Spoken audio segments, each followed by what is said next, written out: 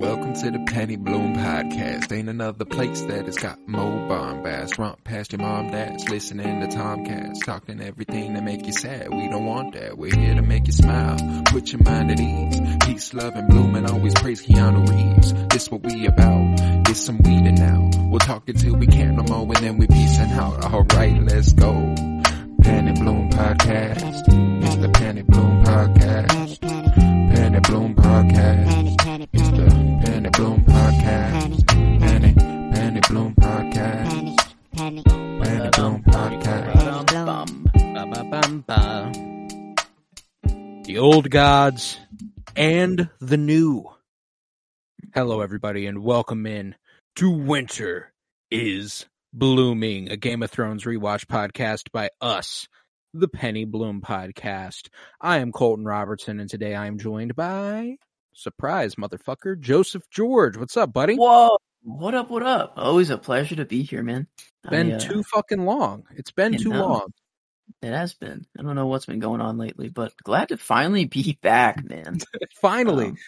No, it's not like you haven't been on for 10 straight pods in the last 2 weeks. I mean, yeah, I guess these last couple weeks have been pretty good, huh? We've having quite the stack of content, which I don't know.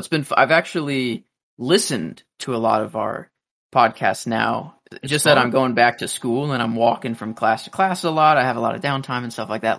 So I just, instead of popping on music, I just pop in our old pods, and I'm like, oh yeah, that's how I felt about that movie. And it is really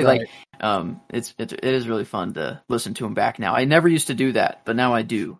Since I'm a delivery driver, I'm typically because part of it is, I edit the podcast, but if there's nothing that I expressly feel as we're recording that needs to get edited out, I don't edit it. I throw the theme song at the front, I save it, and I submit it to go. Then I go back and listen and make sure I didn't sound like a complete and utter idiot when it's out. Yeah. That's how I go about it.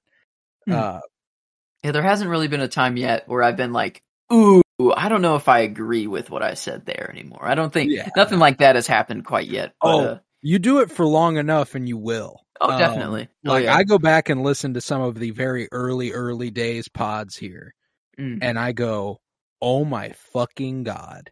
People probably, there are probably people who have gone and listened through and been like, is this motherfucker lying? About the way I feel about things, because it's just evolved so much. I've been doing this for almost 4 years now. May will be 4 years the pod has existed. And for you, it'll probably coming up on, this August, September will be more like 3 years for you. You're probably, because September 2020, I think, is about when we started the Mandalorian rewatch officially. Sounds right. Yeah, that sounds right. It's been a while. We've been on it. But anywho, sorry for all that. The tangent there. We don't usually start the episode off that way, but we're talking Game of Thrones season 2, episode 6. This is The Old Gods and the New, written by Vanessa Taylor and directed by David Nutter, the Nut Man.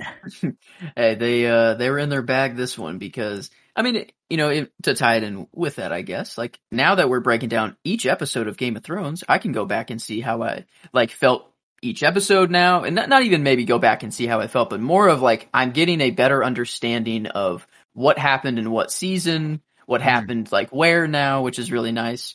Because this episode was an episode that was holy shit, they were just foot was on the pedal the whole time. Moment after moment. I was because I remembered all of these scenes. Pretty much every single one of the scenes that happened, I remembered.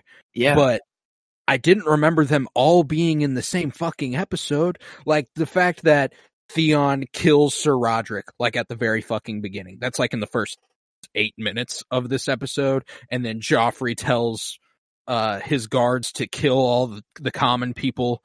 The Hound saves Sansa. Tyrion smacks the shit out of Joffrey. There were Egret.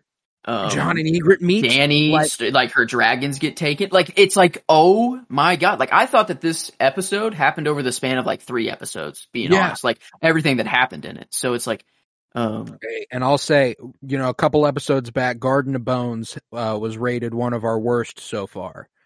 And that was also written by Vanessa Taylor. Garden of Bones? Episode 4. Yeah, episode 4. Gotcha. That was also Vanessa Taylor written. I gotta say, even though that was still good, it's not like she needed to redeem herself or anything. If she needed to, though, redemption found. This episode was fucking incredible. Yeah. Maybe not just redemption. Maybe it's better just to say, like, this is the precedent that they've set for themselves now. Let's see if they can do even better.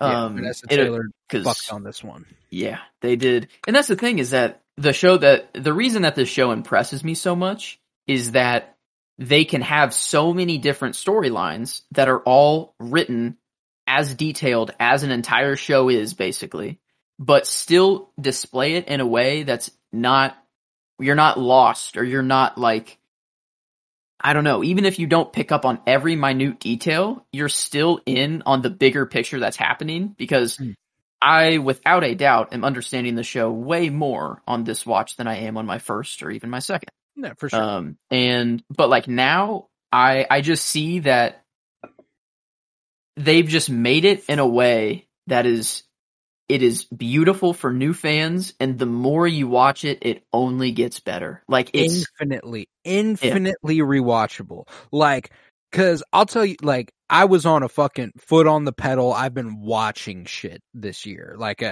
through January, I watched way more movies than I am comfortable saying.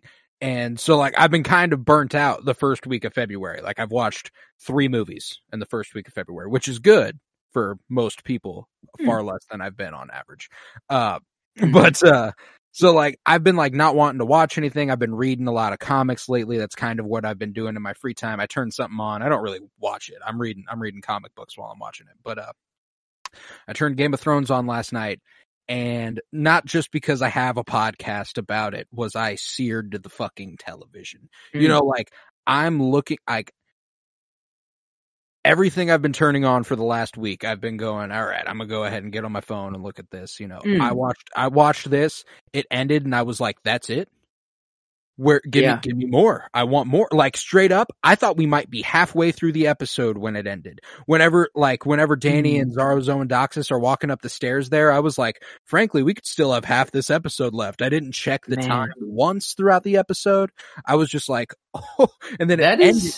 That's a good metric to base an episode off if you like it. Like, how many times you've gotten on your phone, that's a good metric. Like, to see if it got you in the whole time and not to get you on your phone once, that's hard. And then, like, if you check the time of the episode, it's either a really good thing or a really bad thing. Yeah, it's either like, God, when is this going to end? Or, God, I hope this doesn't end soon. Yeah. Like, that's... And you're right with this episode. I was in. Like, I didn't really think about that. Like, when I watched The Last of Us, I am in. I am not on my phone. That is a show that I watched one time, and I am like, I got every single second of that episode because my eyes were glued. Kansas City, Missouri representation on The Last of Us last week in episode 4. I'm trying to think of a show that I'm kind of more just like, yeah, I'll throw it on, but I'll pull up my phone every now and then and get back into it. I might miss a good 5 minutes of it, but I'll jump back in and not really have to rewind or care. Hey, I've been rewatching Superman and Lois, and that's the attitude I have. Obviously, it's a rewatch. So, I know what happens, but I'm not. Yeah, I'm not looking away for a fucking second. Like, that's some good shit right there. That's true. But anywho, I think we got about 6 we were right. Locations. We might be. There was a little lag that happened there. We might want to reset, actually. No shit. Because whenever you brought up Superman and Lois, you kind of just for like 5 seconds, just like didn't say anything, but then you like we're all back. So I don't know. We might just want to see how that. I see.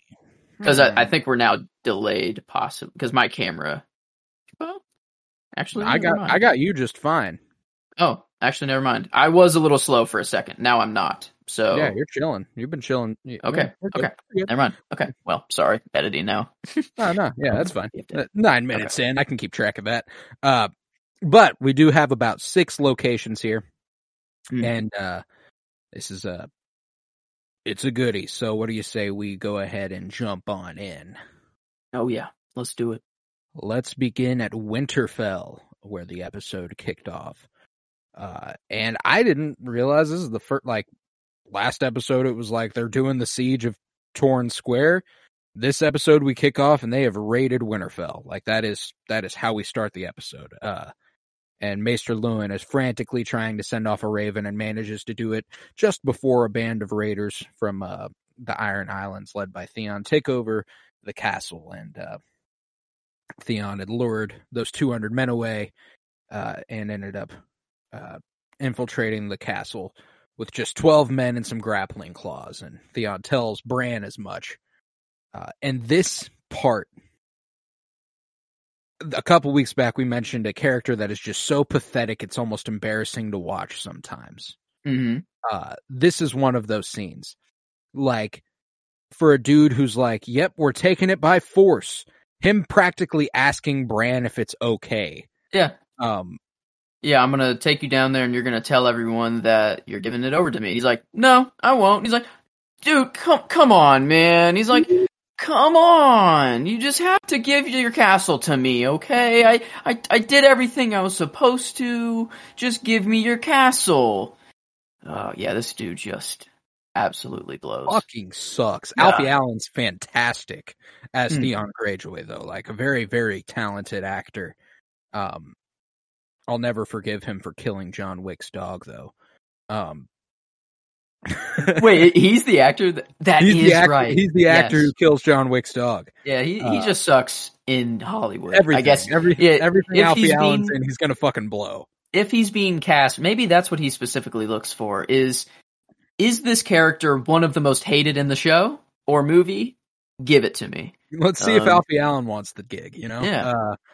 But yeah, he's fantastic at it. He's a really great actor, and the kind of struggle that he has with this episode is really cool, where like he is obviously feigning that he is confident in his decisions. He feels like he is, he's obviously not.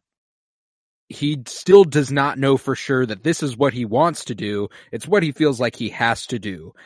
Because he is a pussy and feels he needs the approval of the Iron Ironborn. He really just did this on a whim. He was like, because he was supposed to go out and just like kill some fishermen.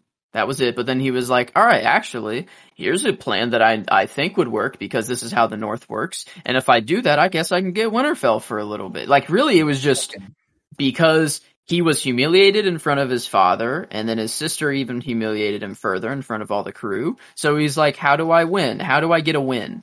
And that's what he did. Like, that's all this was. It wasn't like, because whenever he was challenged, actually given the questions of like, when Maester Luwin and everyone, eventually, like, you get there, he realizes like his mistake, and he's like, he's like, actually, like, wait a minute, like, have I fucked up? And he's like, no, I am too far gone. But sorry, my dogs are upstairs barking their asses off if that comes through for a second. But yeah, it's more sad to see him like go down this path, like, because I eventually just feel like bad for him for Reek and everything, but like now I feel like I'm more of like, he deserves becoming Reek. Like that's now, the thing, yeah, is that like he just like. There comes a point where, for about 15 minutes, you're very happy that he's getting tortured by Ramsay. And then, like, after that, you're like, man, did he deserve all of this, though? Like, yeah, he deserves some pretty bad shit to happen to him. I'd rather him just have a nice, quick, clean death than get his dick chopped off and have to get tied up and nails stuff under his fingernails and, like, oh my god, the shit that they do to Theon later on is terrible. And he earns betray his whole family though. Like, family, but like, I mean, come on. Did you, Theon, did you hate us the whole time? He was speaking as the Raven there.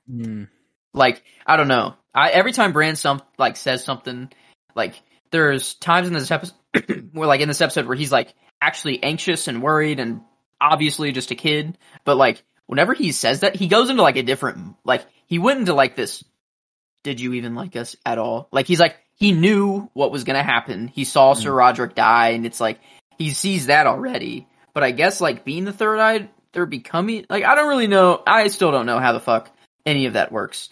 So, like, anything Bran says, I always just look at it as, like, he knows everything that's already happened already. Yeah. But he's not unlocked it yet, you know, so it's that's the thing. At any given point, the Bran from the future could be projecting himself onto Bran in the past, and, like, you know, because that's... So whenever he's asking Theon, did you love us at all, that could be future Bran asking him, like, I know that you die, and I know your full history. Dude, I want to ask right now. The fact that this man changed the course of Hodor's life when he was, like, 10 changes everything. You know, like, that makes me go, he could be interacting with anything at any point from the future. You know? Like, this dude could be doing fucking anything. Like, whenever they go into that memory of, like, Ned's, whenever he's about to, like, run up into the castle where his sister's giving birth, and he's like, Dad! And Ned, like, pauses, like, young Ned pauses and turns around for a second. Like, that's him interacting with the world, but not being there. Like, that's some weird shit. But that's before his time. Even. That's before Bran was even alive. Yeah, so that's before Jon or Robb was alive. It's when Jon was getting birthed. So that's you know, the thing. Like, it's not even just like now he has access to all. It's like it's all time. Like, yeah. So because once Bran becomes the Three-Eyed Raven, which he does, he now has access to anything ever, even the events of the show right now. You know what I'm saying? So, like, no, I don't think he necessarily is doing that. No. But it's something to look out for. If you ever think Bran's acting weird, it's a distinct possibility that he's doing some shit. But nevertheless, Theon escorts Bran down to the castle square where Bran hands Winterfell over to Theon. Says, yeah, we're going to listen to Theon, everybody. It's all right. This will be over soon. We'll figure this out. That's kind of Bran's attitude about the whole thing, is that he's like, this is Theon, man. Y'all know Theon. Theon's a bitch.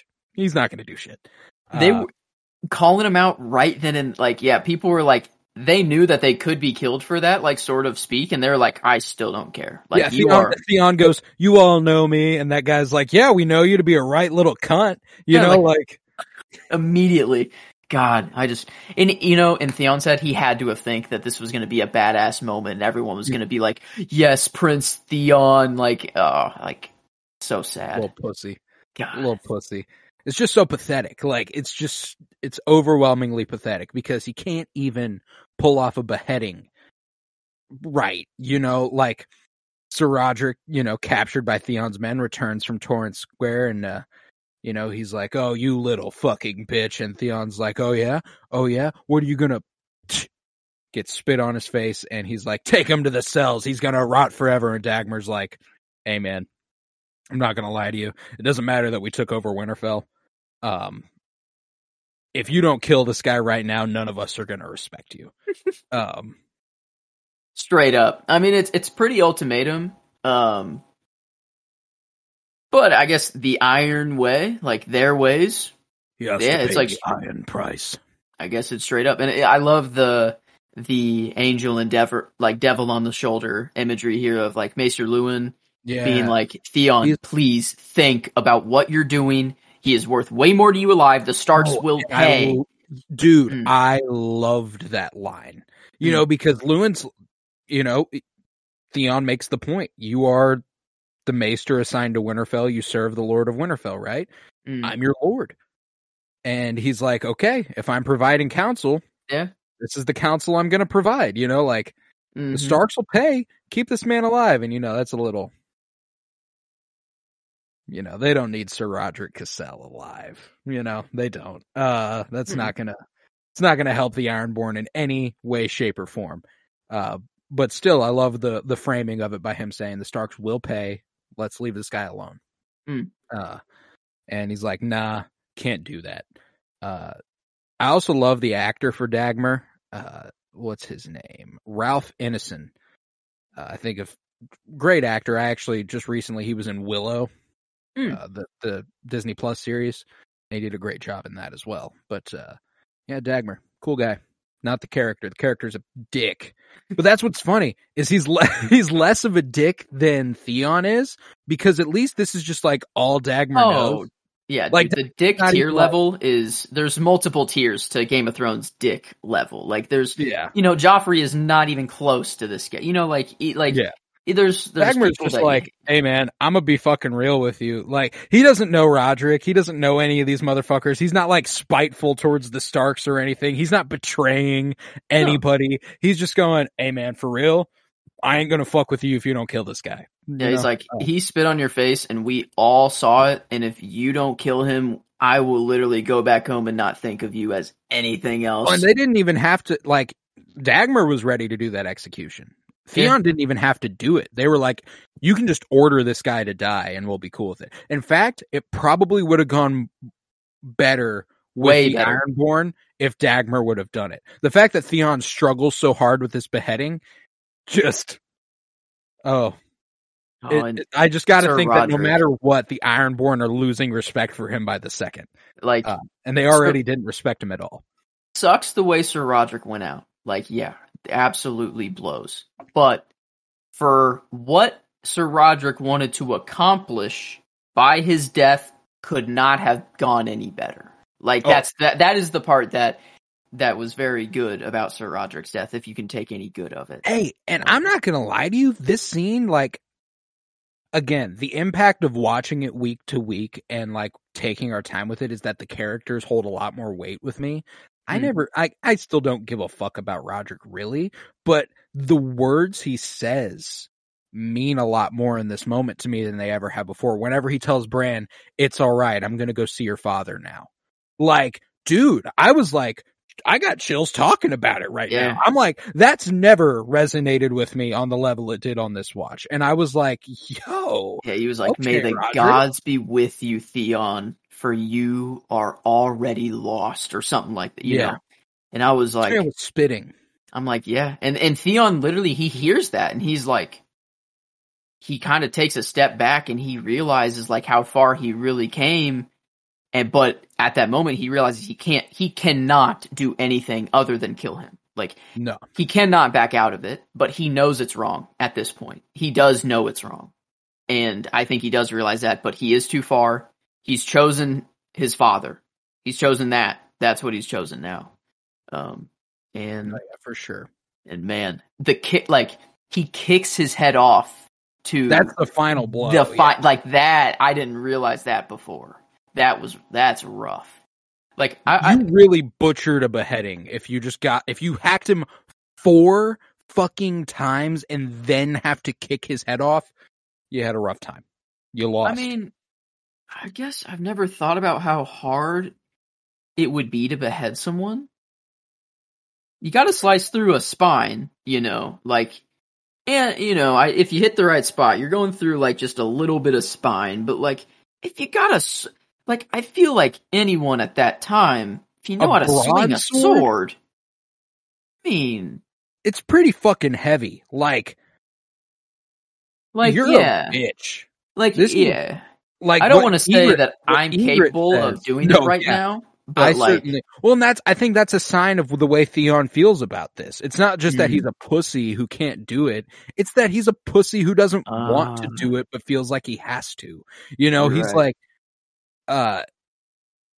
it's like him lashing out in anger. It's not him being Ned Stark in the first episode being like, this is just what I have to do. It's him being like, no, this is what I have to do. He's a little bitch. He's just a little bitch.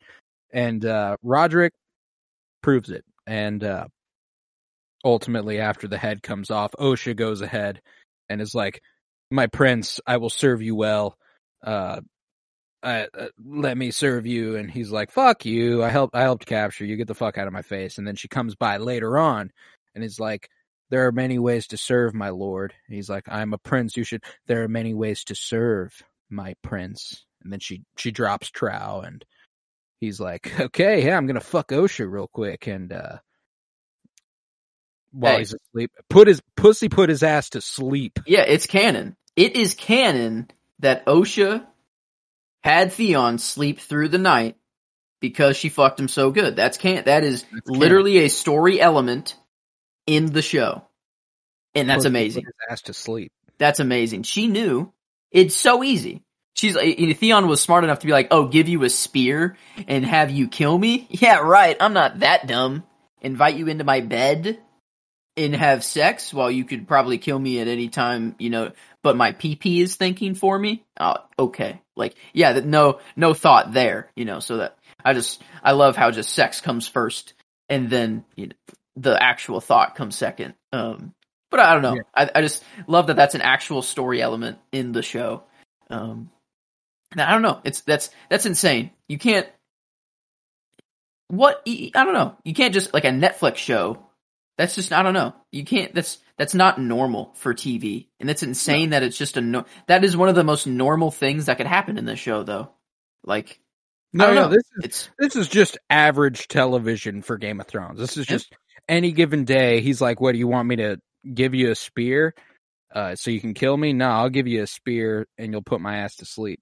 What does it say in the breakdown for this moment? Does it say that like Osha so good put him to sleep, or does it just say like they slept together? It says later that night. It says later that night, Osha, the wildling woman, has sex with Theon, but then sneaks out of his room while he's asleep. So they're just very literal with it. Yeah. So they're just literal with it, but we know, They don't know, but we know.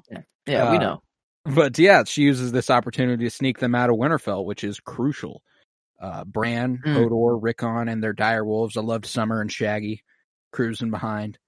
No Hodors, unfortunately. I was wanting like a little whispered Hodor, like Hodor. Damn it! Nothing. But yeah, she also kills one of Theon's guards again, just using her sexuality to murder motherfuckers. Absolutely fantastic. I think literally grabs his dagger while kissing him and slits his throat. Yep. She's a badass. She was this close to being my favorite character of the episode. Close. Yeah, she was like, Theon sent me to service every guy this night. I'm here to keep you to make the rounds. Yeah, and I'm here to keep you warm. Makes him cold. So funny instantly. To me that this dude was just like, that makes sense. Yep. Let's do it. That's my prince. Honestly, at that time. Oh, they're all down. I'd go. I'm almost certain Theon has some sort of STI. I'm good. They don't know that. They don't know that back then. They don't know. It's just a big pool. That does conclude the story in Winterfell, and it takes us to the Westerlands, where King Robb is making his rounds. And this part, I don't know what's so fucking funny about it to me. But him just like walking through the camp, doesn't say a word, just shakes everyone's hand and just kind of like waves. He grabs that one dude's helmet and looks at it, and then hands it to him. Nice. I'm a good king. It's just to show that he's a good king and people love him. It's like, I love it. I love it. It's also just so funny that nobody says a word. I think Robb says one word. The humility. One word.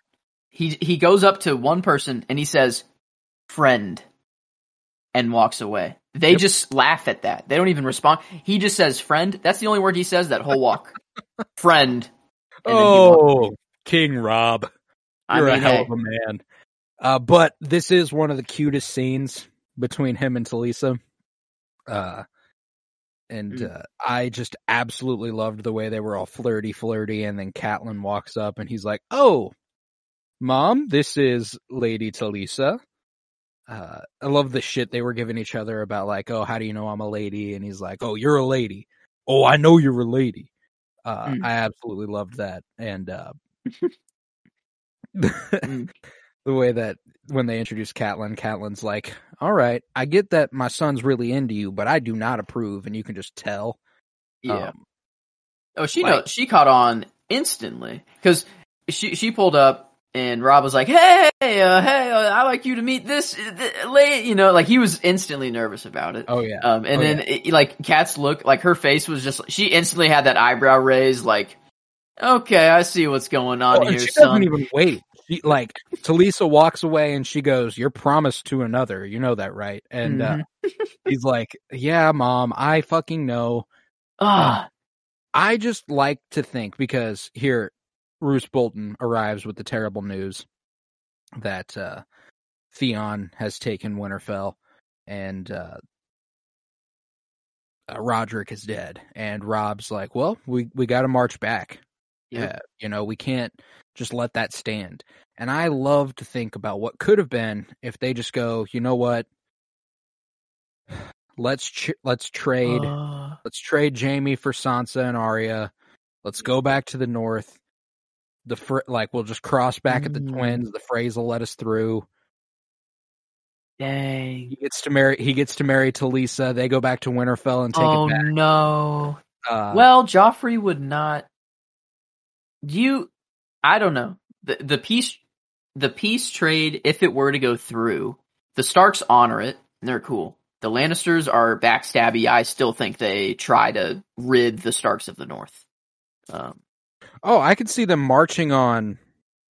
I could see them marching on Winterfell, but that's the thing that's like that Winterfell's like notorious for, is that they don't lose Winterfell. That's true. Okay. There's only one army that's ever lost Winterfell, and it's the one that they decide to send to Winterfell to take it back from the Ironborn, led by Ramsay. I see. That makes sense. I guess if that does go through, the North just becomes its own entity at some point. At that, I feel like they're too far gone, like, to go back to peace, now. But I maybe in a while. But yeah, man, that would have been a nice if Rob was like, let's actually just go home. It's going to go how it's going to go. Mm-hmm. They're doing a whole different thing. Like, the North doesn't achieve what it set out to do at this point if they decide to march back, and Roose makes that argument, which fucking sucks now that we know what Roose does. He's the one who puts a dagger in Robb Stark. Like, man, and that's the thing. He was making sense here. Like, it's like, you're so far forward. You've made so much progress. You are the king. Demand people to do stuff for you now. And I'm like, okay, this is a very important lesson for Rob to learn. Yes. And then I'm like, wait a minute. I'm like, look who it's coming from. We're still at 15,000 men, bro. Send 1,000 of them back to Winterfell. Yeah. Fuck Roose. Fuck Ramsay. Don't listen to him. Take a contingent of your army. Send fucking Great John to take Winterfell back for you. I don't know. I just don't think. What if he went back? No, because you can't really call the shots from. You got to really be with the army to call the shots. He can't just be sitting in Winterfell. Different time. Yeah, it's different. So, you got to be leading your army to still be king. But yeah, man. Rob ultimately agrees to Bolton's proposal, and he orders them to take Theon alive so he can look him in the eyes and ask why before killing him himself. I was like, bar. Love this guy. Love Robb Stark. But that does conclude the story in the Westerlands, and it takes us to Harrenhal. Oh, yeah. And this is another place where a scene that I remembered vividly. Yes. Like, oh my God. I remembered... That is the thing about this episode. Not even, I remembered lines of this episode. Like, there were times in this episode where I knew exactly what was about to happen, but I had no idea that it was happening this episode. Like, I know this episode is so memorable, but so forgettable of when it happens in the timeline of Game of Thrones, I guess, because, I'm watching this scene and I'm like, oh my God, these are some of my favorite scenes of, just of these storylines. And they're playing, it's Harrenhal. This is where it really starts to spice up, let's just get to it. I don't want to jump the gun too far, but yeah. At Harrenhal, the main base camp for the Lannisters, Tywin is berating Sir Amory Lorch for delivering a letter to their enemies instead of their allies, because he cannot read properly, and he discovers that his cupbearer, Arya, known as Aerie to him, can read. In fact, when he requests a book of the greater and lesser houses, it's that, and then she manages to pick it up before he even gets a chance to finish explaining. And he's like, look at that shit. Look at that. My cupbearer knows how to read better than you fucking idiot. And I loved this scene. Whenever he sends him off, sends everyone away, dismisses all of them, and he's like, you know what? Maybe I ought to have you draw up our next battle plans. How's that? You know, like, okay. Yeah, do that and see what happens. Like, oh, I will. But whenever Lord Peter Baelish pulls up and he's like, clear this off, the way she like tenses, like fuck, this dude could recognize me, and does, and keeps it to himself.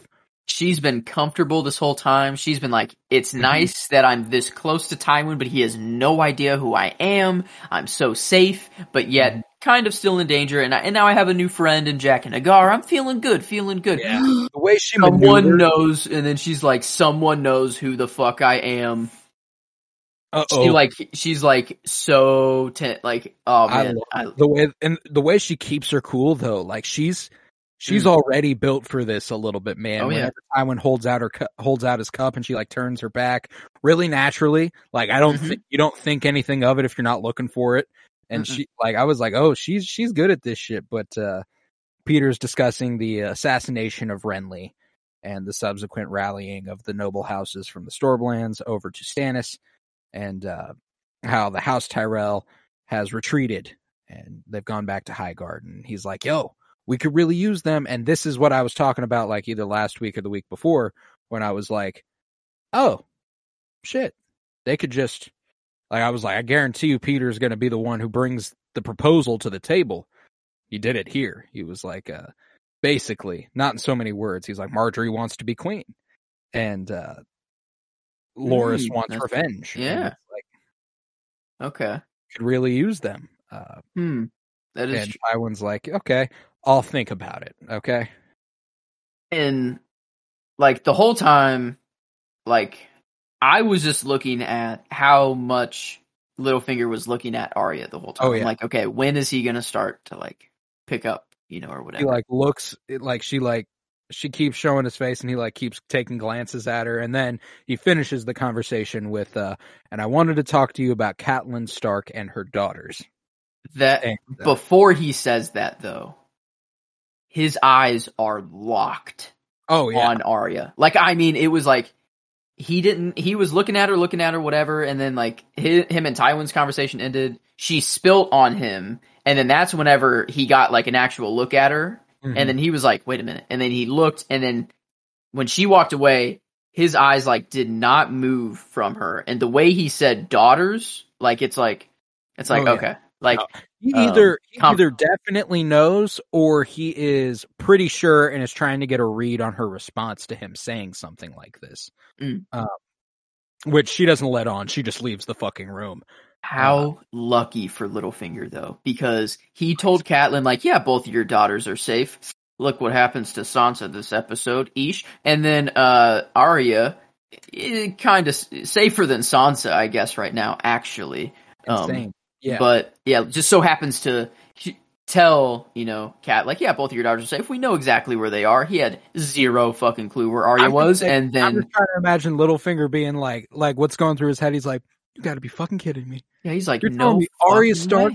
You're telling me Arya Stark is the goddamn cupbearer to Tywin Lannister right now in Casterly Rock at Harrenhal. That's what's happening. Okay. He's like, yeah, because when he went back to King's Landing, his first thing had to have been like, we have to find Arya. Like, that had to be one of the big ticket things, because he's like, if this promise goes through, we have to have Arya to trade, trade for them.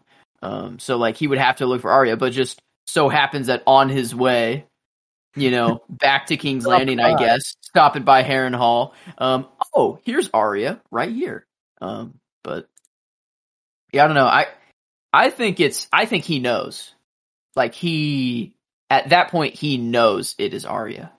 And because I don't know what happens next, like episode with him. Does he know that it was Arya and then he goes back and tells people, or does he like let it just fester and like let it play out?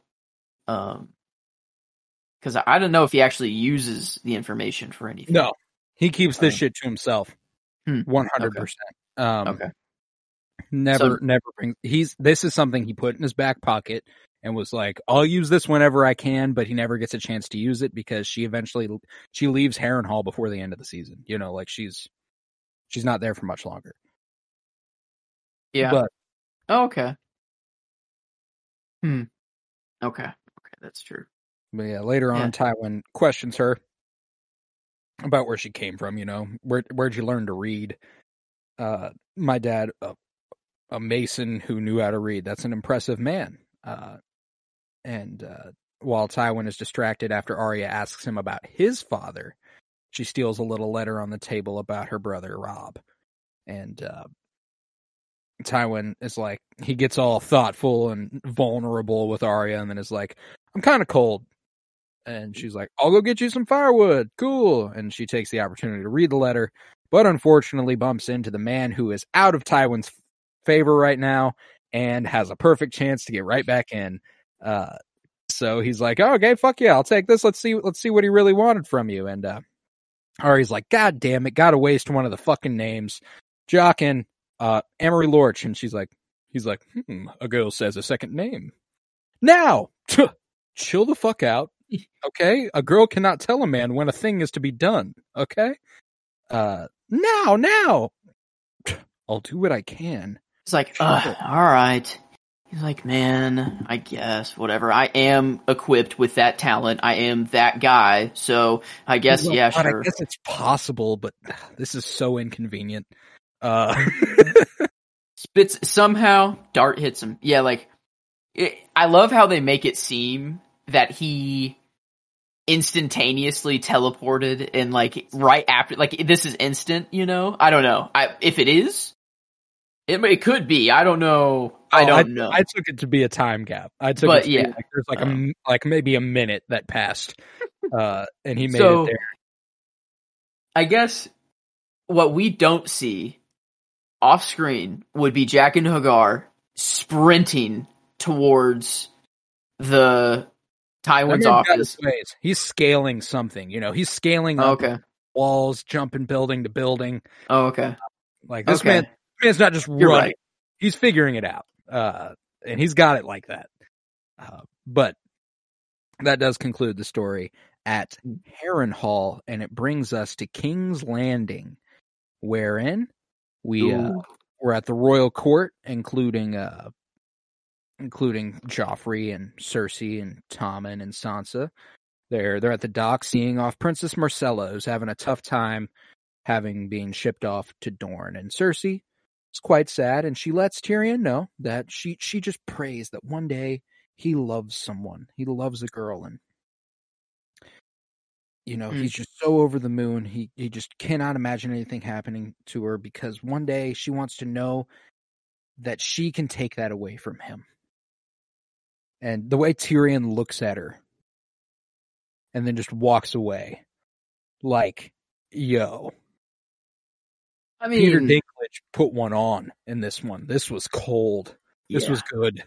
It is, like, on one hand, he did kind of set up Myrcella for bait for a trap to see who was snitching in the council, but also was just probably a smart move to get Myrcella out of King's Landing. Like, actually just smart. Get her safe. Marry. We need allies. Actually just a smart move. And, like, it does suck. But, like, the move is smart for the war aspect, you know? So, like, he's being a good hand at the king. And I just always love the imagery that every time, like, Tyrion's on screen now, and if he has power over someone, he is shown over them. He was standing on top of the stairs, and Cersei was, like, below, and the shot was looking up, you know, at, like, Cersei, and then you saw, like, just Tyrion above her. And I don't know. They make Tyrion feel so powerful because he is the hand of the king right now. He is doing so much, and he shows how powerful he really is. Later on. I don't know. But this, I'm pretty sure my favorite scene comes out of King's Landing. I think. Yeah. No, I'm certain, but definitely does, because this scene has so much going for it, and it starts here. Yeah. Where they depart from this departure of Myrcella, and they're making their way through the streets. It starts here and ends after Sansa's saved. Is that safe to call that a scene? So whenever Joffrey gets shit on to Joffrey, Sansa being saved, basically. Yeah, I don't know how to define it as more than maybe it's a scene until they get Joffrey to safety, and then it's a scene after Joffrey. Like, it might be 2 scenes, max 2 scenes, but I'm gonna call it 1 scene. Because this shit rocks. The way they build the tension of everyone being like, "Oh, King, you're a bitch, fuck you," and then one of them throws shit at his face, and that's when I'm like, okay, well, this is my favorite scene. If Joffrey catches shit to the face, it is automatically my favorite scene in the episode. And so always good to see. Oh, so okay, interesting. Yeah, and, it's never, or it's best to see him die. You know, that's the ultimate. I always just want to see him die, but like it is a nice cherry on top just to see some shit thrown in his face. Shit in the face, man. Like that's not a fun situation to be in. But man, I really just wanted someone to like gut punch him, or like, you know, just one civilian just to get like a good shot, just absolute land one on him. I would 50 times more rather get punched in the stomach than have shit thrown at my face. Yeah. 1000%. But I think the best person out of this whole scene, it was almost Tyrion. I think Tyrion, he's pretty good here, and he acting, performance, the decision he makes, everything's pretty good here. But Sigor Clegane, the Hound, throughout this entire sequence is like this is my favorite Hound character development right here. It shows who he is perfectly in this situation. He protects Joffrey, and he's telling him, while he's protecting him, like, yeah, they want you dead. They all hate the ever living shit out of you. Let me just get you to save you. Yeah. And he's like, he would want Joffrey to die just as fast as anyone else, but he has to protect him because that's what he has to do. My favorite thing about this scene is that as soon as Joffrey gets to safety, Sandor Clegane is not told, find Sansa. Nope. He goes and finds Sansa. Like there's no hesitation about it for him. And the in between there is also important. Because whenever he's protecting Joffrey, he's mainly scaring people away from him. And he's like literally hissing or like kind of barking at people, literally, and like scaring them away. And he's not really killing anyone. But then whenever Joffrey's in safety, if anyone comes up to test him, they're dead. Like every single person that touched the Hound after he got Joffrey to safety, they died instantaneously.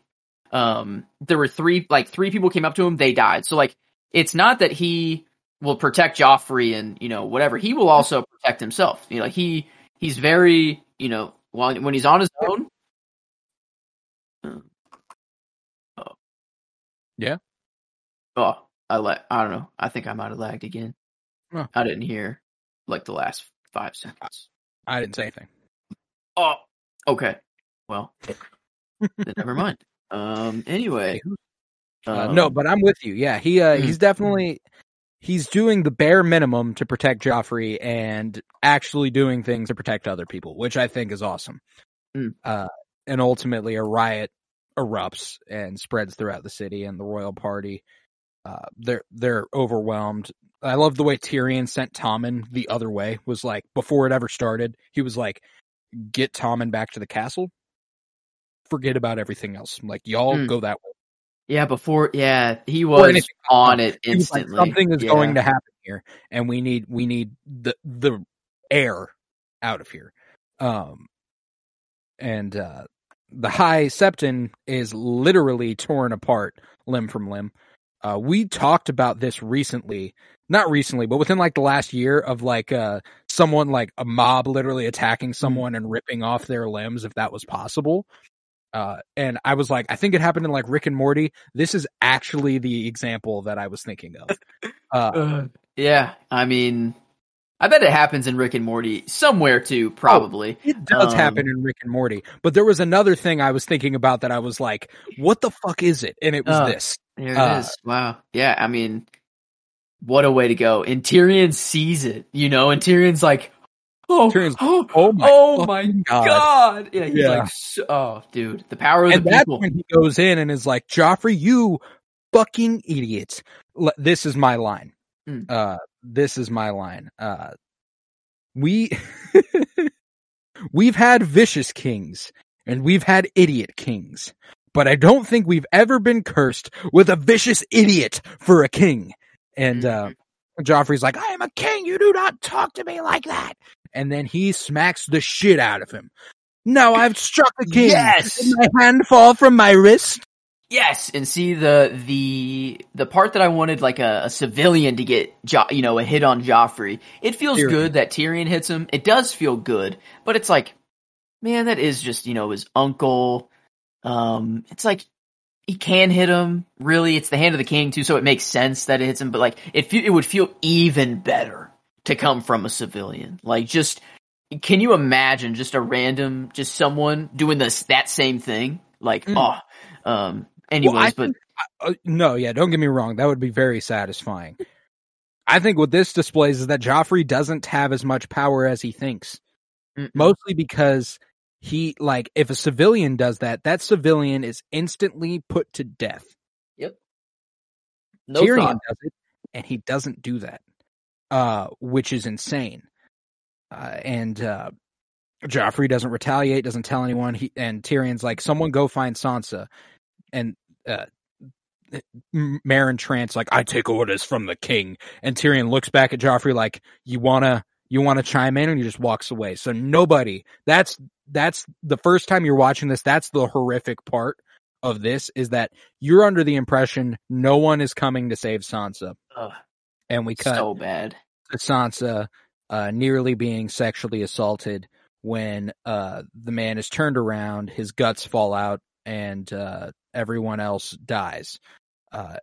You're all right, little bird. Throws her over the shoulder and walks her on out of there. And I was like, he is such a fucking sweetheart. I know he just gutted a dude, but what a sweetie. What a sweet little boy. Was interesting that there were 4 guys back here, and he killed 3 of them, gutted one of them, like the first, the main guy, and then killed one of them pretty quick. A guy tried to run, he caught him, killed him.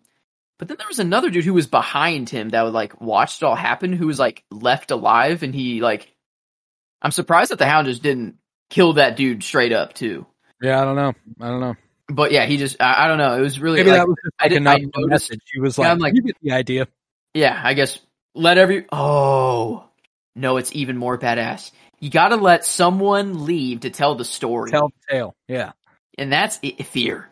He's using fear as a tool. Oh, he's the Batman. He's the Game of Thrones Batman, dude. Sandor Clegane, the Batman. But he is my favorite character of the episode, actually. I think I did say that before, but it's because of the, he's I don't know, there was a lot of development that he showed in just these scenes, very quick. I think a lot of other characters put on very good performances, like Tyrion. Oh my God, his performance was really good. Sansa's performance was really, their performances were really good. They didn't really have a whole lot of character development in this episode per se, unless you want to get to Jon, or later on for some other people. But I loved the Hound this episode. He was the hero of this episode. Oh, I loved it. So. I loved it. And the line after that when Tyrion's like, thank you. And Tyrion means it, that is what I love, is that the person he was the most worried about, not just because she's a good tool to have for the war, but because he's genuinely worried about her. She doesn't deserve any of this, is Sansa. He's worried about Sansa the whole fucking time. And he tells Sandor, thank you so much for saving her. And he goes, I didn't do it for you. That's hard. I love you, the Hound. I love that guy. But Sansa's taken back to the castle. Shay starts taking care of her. Yeah, and even how he says to take Sansa back to the castle. The little bird is cut. The little bird is bleeding. Take her back to her cage. Like he doesn't even say like take her back to her room. It's like, no, the little bird is hurt. Well, and it also implies that he knows she's a prisoner. The little bird is cut. Take her back to her cage. You know, she is trapped. This is not what she wants. This isn't where she's supposed to be. Take her back to her cage. It's even better. The Hound's poetic as fuck. That man was already my favorite character. Now it's even more set in stone for this episode. The Hound. I love the Hound. But Sansa talks to Shay briefly before the end of this, before the end of all this, and she tells him, or she tells Shay that, you know, she wishes that they would have done it, that they would have killed the king. And she's like, don't you fucking say that. Okay? You can't trust anybody out here. All right? Stop saying shit like that. She's like, I can trust you, though. Good people. Yeah, but you're not the wrong kind of people. And like, she's right, but she's directly connected to Tyrion. And that's why she's like, hey, just don't trust about who you talk to. Just don't trust anybody. You know, it's just easier that way. And it's sad, you know, that she has to live that way right now. But the position that Sansa is in, she shouldn't trust a single person. Especially in King's Landing. No, absolutely not.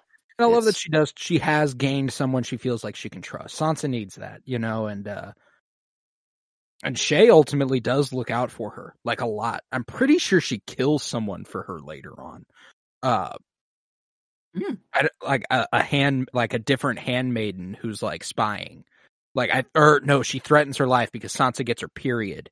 And she bled all over the bed and she's trying to cut it out of the mattress, and Shay walks in and is like, flip the fucking mattress. We don't want anyone to find out about this. Like, ain't no way I'm letting Joffrey touch you. And then another handmaiden walks in and she threatens her life and is like, you tell anybody about this and you'll fucking die. Okay? Like, Shay's a real one, you know? Like, she betrays some loyalties hard later on, but I like the way she holds it down for Sansa. But that does mark the end of the story in King's Landing, where we had my favorite scene and my favorite line.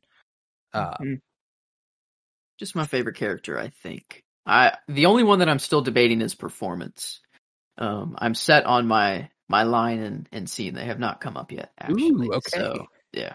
Our next scene takes us beyond the wall, where the scouting party of the Night's Watch, led by Qhorin Halfhand, has left the expeditionary base, and their main force is set up at the Fist of the First Men, and they continue searching for the wildlings in the Frost Fangs mountain range.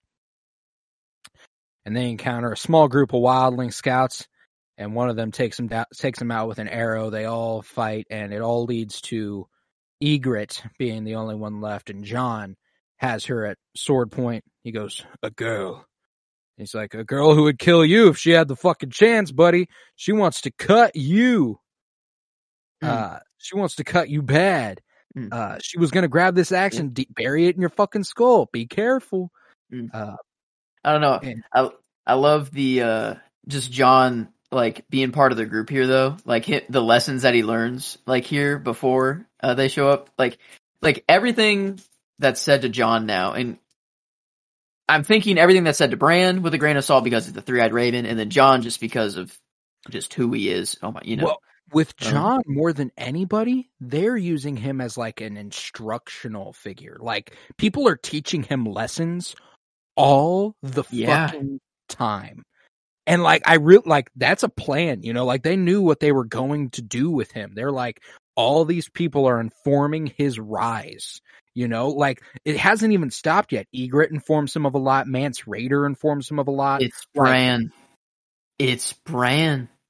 It's like, you know how, okay, it's Bran. Whenever I say Bran, I kind of want to say it's like the Force, you know, like in Star Wars sort of like idea. Not like Bran is literally warding and giving him all these lessons. It's more like his, you know, the idea, the good, the prophecy, what's supposed to happen is this good king is supposed to, it's like, let's let this happen, sort of thing.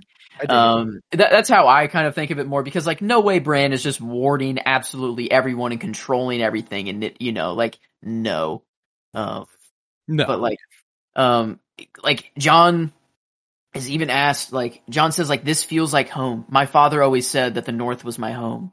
And then he's like, are you fucking kidding me? Does this look like home to you? Yeah, does this look like home to you? Well, and what's cool is that it does.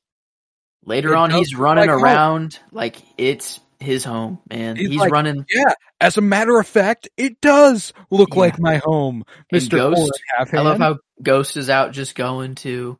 And I don't know. It's every time that anything like the First Men is mentioned, like when Sam mentions it, Jon is shown next. Yeah. And then whenever like it was mentioned of like the North being home, it was like, and then Jon came into the shot and he's like, yeah, the North was always my home. It's like whenever you first watch, Jon is still just a bastard at the Night's Watch. You know, you have zero idea. But like, if you know, it's just so cool to know where he goes and seeing all these lessons he's learning. But this is where he meets his wife. Oh yeah. Jon Snow. You know nothing. Jon Snow. No, like real life wife. They're married, which is really cute. Kit Harington and Rose Leslie are actually married, which is fucking adorable. When was this? They got married before season 8 came out. Like in between seasons. Yeah, it's been a thing for a while. Oh yeah, well, I think they've been kind of ambiguous about when they got together because I don't think they wanted everyone to be like, yeah, we met on set and we've been together ever since. Apparently it's like, it was kind of like, it wasn't like public until they were like, yeah, we're getting fucking married. And then everyone was like, what? Wow. That's awesome. Super cool, which is really awesome. They met on the set of Game of Thrones. And our love interests in Game of Thrones, probably the best love story in the show, if I'm being for real. They're definitely my favorite. Oh yeah, because it's like it's either her and Jon or Jon and Dany, and Jon and Dany has that like, you know, it's like I can't really like that one. Yeah, like my other one, like, and that's the other thing is that like it'd be Dany and like Khal Drogo, but even that has the like, oh, that started really weird. Yeah, so this one is natural. And it wasn't like forced. It wasn't like no one was placed here and you have. Well, I guess Ygritte was supposed to die. Well, Jon didn't kill her, so yeah, it's more. This is the most genuine again, sort of start. Striking a difference between, and I think that's what's interesting about this episode is that Jon and Theon are both the sons of the Stark family who are not Starks. You know, like they are pretty much brought up the exact same way, save for the treatment Ned gave them.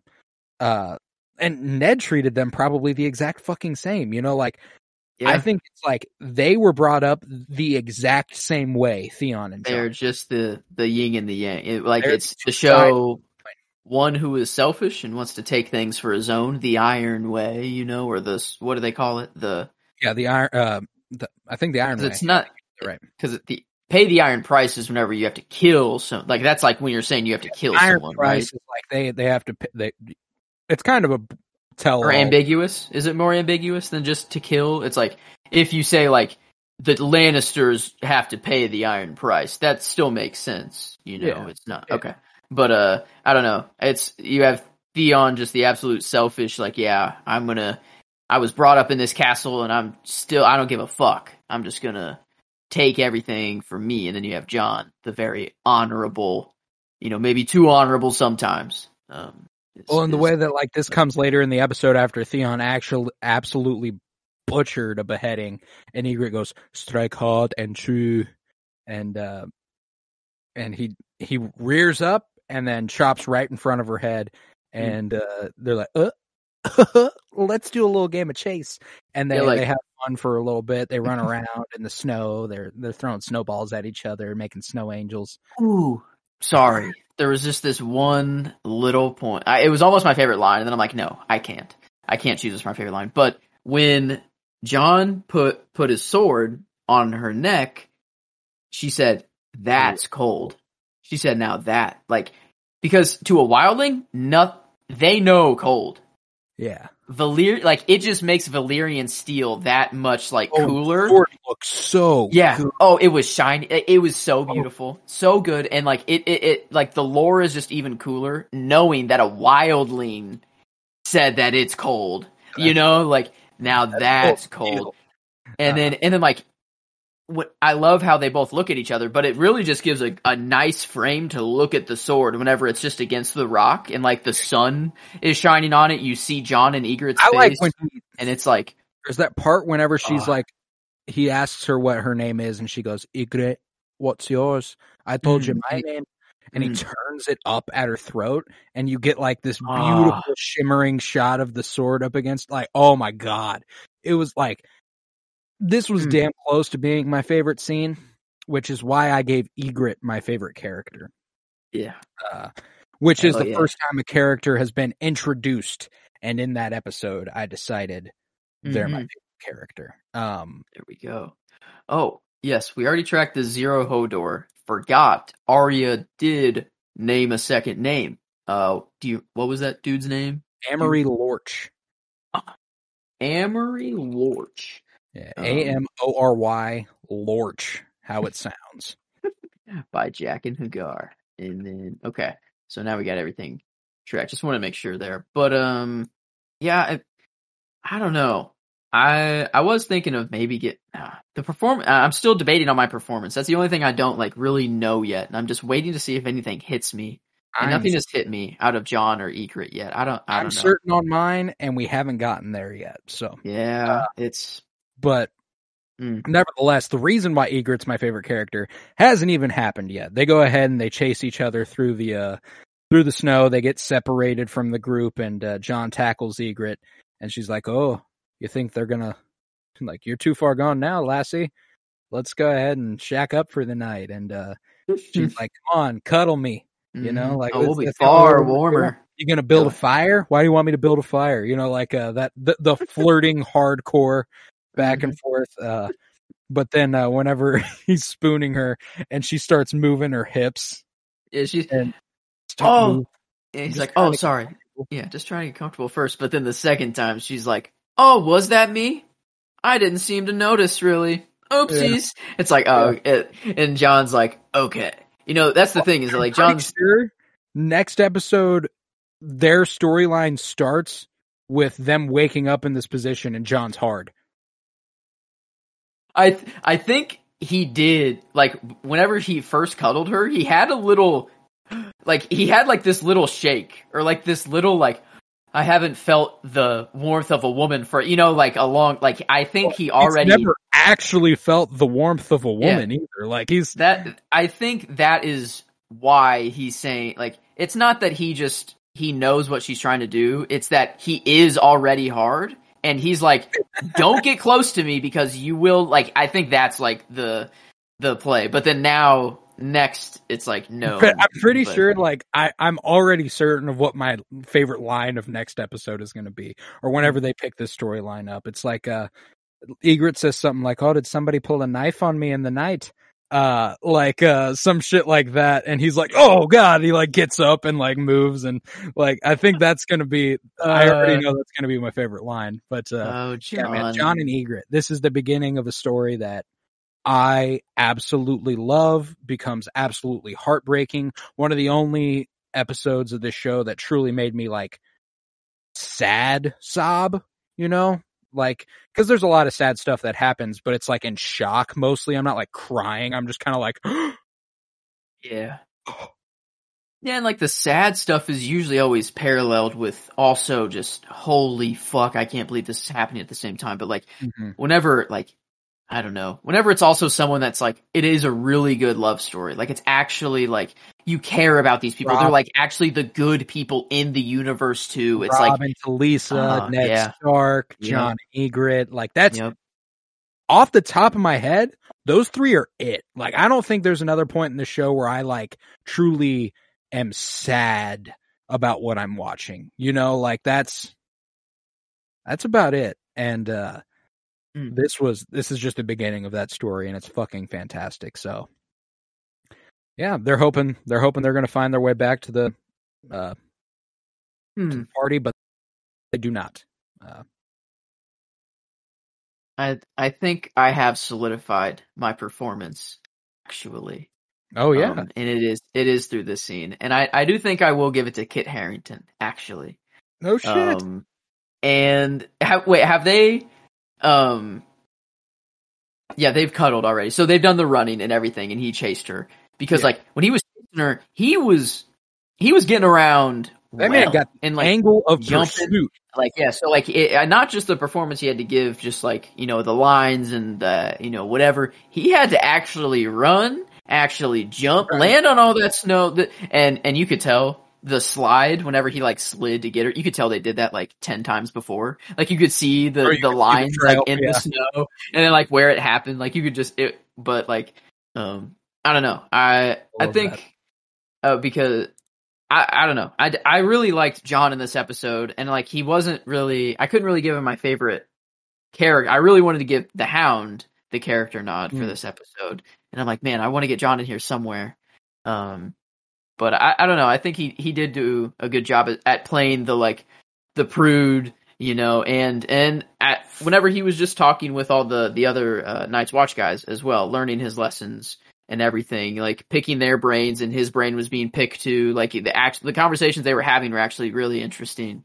So I don't know, not really a performance crazy anything that Kit Harington, you know, he's capable of far more. No, yeah, I wouldn't say there's like a standout performance in this episode. Really, it's every character is just on their shit. You know, that's kind of par for the course. And we're gonna have a nice little dichotomy here. As next up, we're going to Karth, where we get my favorite performance of the episode, and Emilia Clarke as Daenerys Targaryen. Oh yeah, baby! This is after watching House of the Dragon. This scene is so much cooler. Ooh, this is good.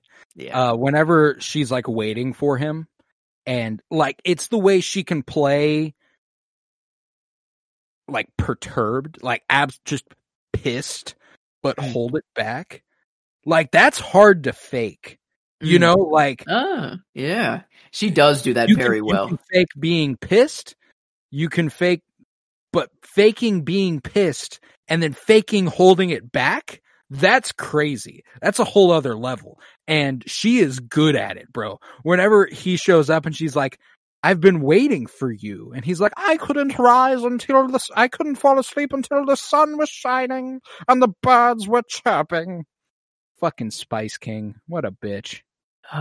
You know, and I had a moment of realization, during this episode, and maybe we talked about it before, but I'm like, how the fuck are these dudes so goddamn rich? And why is it just like the 13? You know, why have like 13 people that have like a council? And I'm like, I wonder, they know something. These 13 people, they all know something that they hold a secret. And I think that secret is, if you go east of Karth, you get to Westeros. And their boats just show up in their ports in so they sell to Westeros and Essos. And I think that's their secret. That's how they're so rich, because it's in the middle. It's at the very end of the desert. Like, you have to go through so much shit to get there. You have to go for boat to get anywhere, to even get there from Essos, and it's so far. But if it goes to Westeros, like, and they know this, they're the only ones that know this. You know, that's how they're so rich, because I don't know. I was just like, I don't know why I was trying to think of the logistics of Karth and the 13.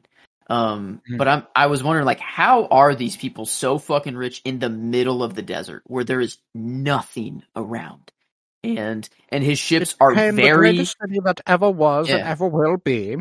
And his very important, like, his ships were that important to him. He's like, I can't give you my ships. It is how I have my money. It is how I have my power. And I don't know. I think it'd be really cool if we, you know, in like the Arya spinoff, if she shows up in Karth. Like that's what's left of Karth after? Did Daenerys come back and fuck it up? Daenerys did not come back and fuck up Karth. They end up looting Karth before they leave, because all the 13 end up dead by the end of the season, and they lock up Xaro Xhoan in his empty safe. That's right. So is it like just taken over by the people then? I guess so. It's just kind of like pretty much. I guess we don't really know. So it's whatever happens. Yeah. So it's just whatever the fuck. Okay, that's sick. Yeah, it'd be really cool if like Arya shows up and, you know, she's sailing and she shows up in Karth, and it's like a free city now, or Yeah. something like that, you know. And it's like Arya in Karth, and becomes it's the next yeah. Khaleesi of the Dothraki. Whoa, Whoa. yeah. I don't Now know. we're getting nuts. No, but the way that Emilia Clarke plays this scene with Daenerys, whenever you know, the Spice King is like, "So you have no army and you have no support in Westeros," and he's like, "It just doesn't seem likely." And she's like, "Yo, dude, I walked into a fire and came out with 3 of an extinct species. I'm fine. What the fuck do you think is going on here?" She was spitting, you know, and she was just trying to sell her game. She has nothing. She only has 3 dragons in the promise, but like, after like Viserys and the Dreamer aspect of like the Targaryens, you know, I think like Viserys was kind of like a failed dreamer. He dreamt, but he could never act on them and make them come true. Because I think you have to have both, like as a Targaryen. If you're a dreamer, not to mention that everyone dreams. Yeah. Being a Targaryen, you might have just projected importance that didn't exist. That is true. I do feel like there is some magical dreamer aspect, and I think it's connected to Bran. If it's all time and Jon is a Targaryen and a Stark, and like, I think it's like, we need to protect this line to make sure Jon is born, so we must protect it. So like, that's why I think the Targaryens dream and are so powerful and have been power, is because you need Jon to be born, you know, or whatever, and Bran, I don't know. For everything to happen, Jon needs to be born, so you must protect the Targaryen line and you must protect the Stark line. Right. So, that's my logical reasoning, but it could just be, it's writing. Fuck it. You know, whatever the reason is. But it's my favorite scene. This is my favorite scene, of the episode, of Daenerys, like, being like, yeah, I am no ordinary woman. My dreams come true, she says. There's my line for the episode. After she explains, I walked into the fire, you know, people looked at me, they thought I was mad. They thought I was insane. And then I walked out of that fire with 3 dragons, and now I'm on the path to the Iron Throne. My dreams come true. That was one of the best investment pitches I've ever heard in my life. You know, like, if she goes up in the Shark Tank, like in the TV show, and says that exact thing, Mark Cuban's like, all right, I'll give you $3 billion and 4 ship. Like, yeah, it's like, yeah, I see the vision. You are a dreamer, you know, like, holy fuck. I'm not betting on a product. I'm betting on you. Yeah. You know, some shit like that. And, I mean, it's a fantastic scene. And again, that's why Emilia Clarke got my performance nod, because she was just too damn good in it. And she only gets better throughout the end of this episode, as she returns with Xaro Xhoan to his mansion, where she finds her guards dead. Irri is dead. What the fuck? Her like right hand woman dead. I'm pissed. There was also a line from Daenerys right here that was almost my favorite, where she was like, man, the Spice King won't even give me his boats because he thinks I'm not good enough. Someone won't do this because of blah, blah, blah. And it's like, and then this guy wants to give me a ship, but I have to sleep with him for a night. And he's like, do you think I'm going to whore myself for a boat? And then it's like, oh my God, everyone's dead. Where are my dragons? And I'm I don't know. Where are my dragons? I was like, yo, Emilia Clarke is nuts. Yeah. She, like, that is, you know, I don't know. Those are her children. Like, that is a scream that you hear, like, a mother saying, like, where are my children? You know, like, where's my like, where's my kid? Where, like, she did that, but for dragons. And that, like, you're right. Like, she does deserve the performance for this episode. She did too damn good, man. But I don't know. We got Kit Harington and Daenerys for this episode. So I was also trying to spread the love. There were just a couple things that I couldn't. You know, I was like, yeah, got to be Emilia Clarke here. She's very good, and I've actually had a good run of a different actor every week for me, and it looks like. Oh. Well, I go in runs of 2, and then I switch it up. So I got Tyrion 2 weeks in a row for the kickoff of the season, and then Kit Harington 2 weeks in a row, this week and last week. There you go. But I'll switch it up next week and the week after if patterns. Well, I mean, only if you need to. Yeah. Who knows? Maybe John goes off. A man without honor. That doesn't seem like John. So I don't know if that's his episode, but yeah, I don't know. I'm trying to think of what happens with John like this season, like at the end. Like what's the big John thing? Is there even a big John thing at the end of this season? I don't know. I don't even want to really think about it. I want it to hit me. Just experience it. Let it wash over you. Yeah. Again. Yeah. But so I think that leaves us with nothing but a rating for this episode. After we watch that hooded figure carry the dragons up towards a tower. The House of the Undying. I've taken them to the house. This dude's just so weird. What a weird Squidward looking dude. Anyway. Yeah. The Earth is closed today. Okay. But yeah, so for the rating, I'm feeling pretty good about this one. Whoa. In most respects, like this is one of the best of the show so far for my money. Yeah. Enjoyment wise, this was a lot of just like, holy fuck, this is happening, and I'm glued to the screen the whole time. I think that it's the best of the season, enjoyment wise, so far. And that means the floor is a 9. I'm pretty comfortable just giving it a 10. I don't think I have any hesitation enjoyment wise. I wanted to go 10. So if you're comfortable going 10, I'm cool with that. I was ready to make a sell for it, but if you're already comfortable, that only makes it our second 10 of the show. Yeah, no sumai necessary for this episode. It's a 10. No, because I was like, I know it's the best of the season. And that means it's a 9 at least. And I'm like, I'm not really. No, yeah, this is a surefire 10 in 2 categories, and that's genre and enjoyment for me. Yeah. That one was even easy. Like, I don't know, they're both pretty easy, but the genre was like, if this isn't a 10 in the genre, I don't know what is. Like, if this isn't an episode of Thrones that gets you just like riled up in every way, like, I guess we got Ghost. I guess we got the dragons in their cages. So we got both of the fantasy aspects that are on screen this episode, technically. But like, that's just on the side. That doesn't matter. It's all of the character interactions takes here. Winterfell. Daenerys' dragons are stolen. Everything in King's Landing. Like, Arya and Tywin in Littlefinger. Like, man. And like, Arya and Tywin are actually like friendly to each other is the thing. Like, Arya kind of like smiles sometimes, like after like some things that Tywin pays her a compliment and she's like, yeah, like, I did deserve that. So like character interactions that we are not going to get much of any longer. Like we're not going to get. After she leaves, they never see each other again. That's never an interaction that happens again. This is a definitely a 10 out of 10 there. Now this marks only the second episode of the show for us so far to have 2 10s. And it's the only other one was Baelor, season 1, episode 9. That makes sense. That's pretty high praise for season 2, episode 6. Another episode in which we remembered Ned got his head cut off, but we were like, I don't remember what else happens at all, and so much happened that we were like, holy fuck, so this episode was stacked. And this episode's the same exact thing. It's like, we didn't even remember one big event that came from this. We were just like, oh, I don't really remember what happens next, whatever, okay. But then we were like, oh my god, this episode's stacked.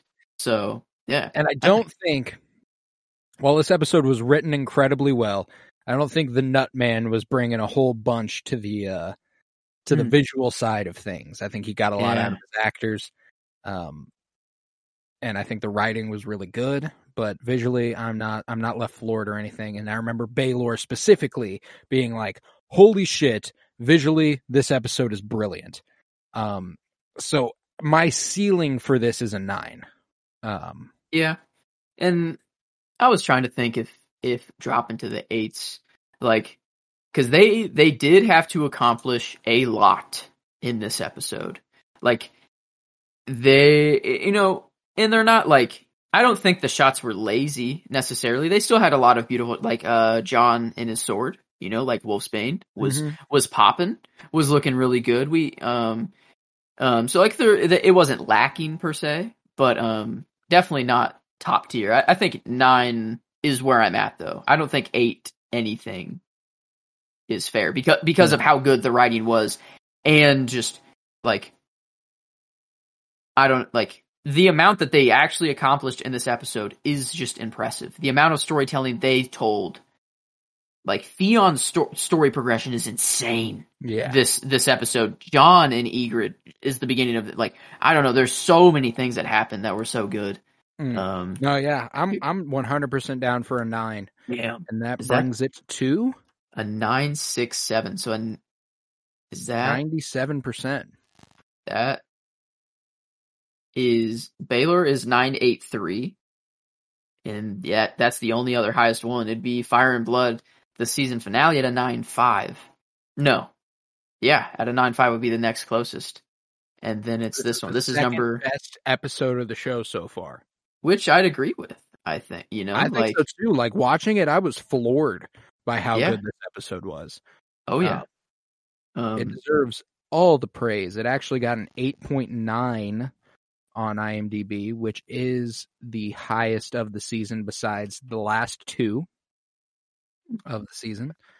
And it is higher than none of the last 5 episodes of the first season on IMDb. Well, let's see. On good old Rotten Tomatoes, this is given 100%. Yeah, 100%.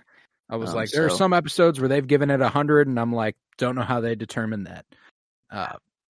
That's just, I don't know. 97 for us. That's a good one. That is a goodie. And we did say that the pattern of Thrones is usually the end half of the season is where they ramp it up, and then it just keeps going. You know, it's just bang, bang, bang, and we hit massively. So I don't know. I remember what happens in Blackwater, obviously. Hey man, the rest of season 2 is kind of a mystery to me. Yeah, other than Blackwater and really Valar Morghulis, I know that's like with the like Jack and Hagar and like I know where that, but I don't know I don't know what happens there actually. Like I'm trying to think of like what even happens in the finale. I know Blackwater. I know the big boom. That's all I know for the rest of the season, basically. Yeah. So I don't know. This is going to be a really interesting rewatch for season 2 because so much happened this episode that I didn't even think happened until the end of this season. So right. Nah, man, I'm in. Ready. I'm in. I'm having a great fucking time, and I'm so happy to be rewatching it. But with that, I think we will conclude this episode of Winter is Blooming. If you would, head to patreon.com/PennyBlood, where you'll find over 50 hours of exclusive content, including all sorts of movie reviews and comic book pull lists every week or 2 weeks, book reviews, all sorts of content. 50 hours is conservative. I've been saying that for like 6 months now, mostly because I got tired of keeping track. If you would, that would be a huge help. $3 a month. You can support this podcast financially, which is huge because it costs me money and I don't make any off of it unless it's over there. And the 4 people who are over there right now, thank you very much. You are sweethearts. All right. And with that, if you would, head to Twitter, follow at PennyBloomPod, follow on Instagram at PennyBloomPodcast. Remember to leave a 5-star rate and review wherever you are listening and download the episodes. We are booking it as far as downloads are concerned this month. February is already a top 5 month all time for us, and that's as of a week ago. Thank you, everybody. Yeah, thank you so much for tuning in. And we are pumping out the content, so there's a balance there. A lot more episodes in February than most months on average, but we thank you so much. We thank you so much. It's a great pleasure to be doing it for you, and we love seeing the benefits of our work. So thank you so much. You're fucking with me and Joe. We're covering The Bad Batch on Wednesdays right now. We got The Last of Us episodes 4 through 6 coming up soon. Probably next Wednesday. Looking forward to that. We got the comic book journey through film going on right now. Last week was Howard the Duck, and we were joined by my dad for a nice little comic book project discussion. which was so much fun. So Howard the Duck just last Friday, and this Friday brings us to Superman 4, The Quest for Peace, which I enjoy. I'll be I'll be straight up with you. I like that movie. It was it's not the greatest, but I like it. Oh yeah. Let's see. We're probably going to do a few other things throughout the week, just because we're on a roll right now and we're liking what we're doing. So whatever's coming this week, just make sure you check it all out. The draft part 2 or part 3. Ooh, the comic book character draft concludes on Thursday. It does. Yeah. It is over. All right. But yeah, James Gunn's and then we got Ant-Man and the Wasp Quantumania coming this weekend. That's right. Yeah. Wow. Which means we'll have a new Patreon episode discussing that within the next couple weeks, I'm sure. As soon as we both get a chance to see it. It is my girlfriend's birthday this weekend, so that'll probably be... It is literally Thursday, the day that we would go see it, which, if she wants to, we'll go see it on Thursday. I doubt that's the case, though. Yeah. Who knows? You never then we're heading out to St. Louis this weekend, so busy weekend. I'll probably get to it Monday, if I'm being for real. All right. So yeah, we'll get a chance to discuss it on Patreon soon. Oh yeah. And I look forward to it. With that, I was Colton Robertson. I was joined by Joseph George. Thank you very much, homie. Oh, thank you for having me. Always a pleasure to be here. Oh, and it's always a pleasure to have you. And remember, peace, love, and bloom. And now I've struck a king. Did my hand fall from my wrist?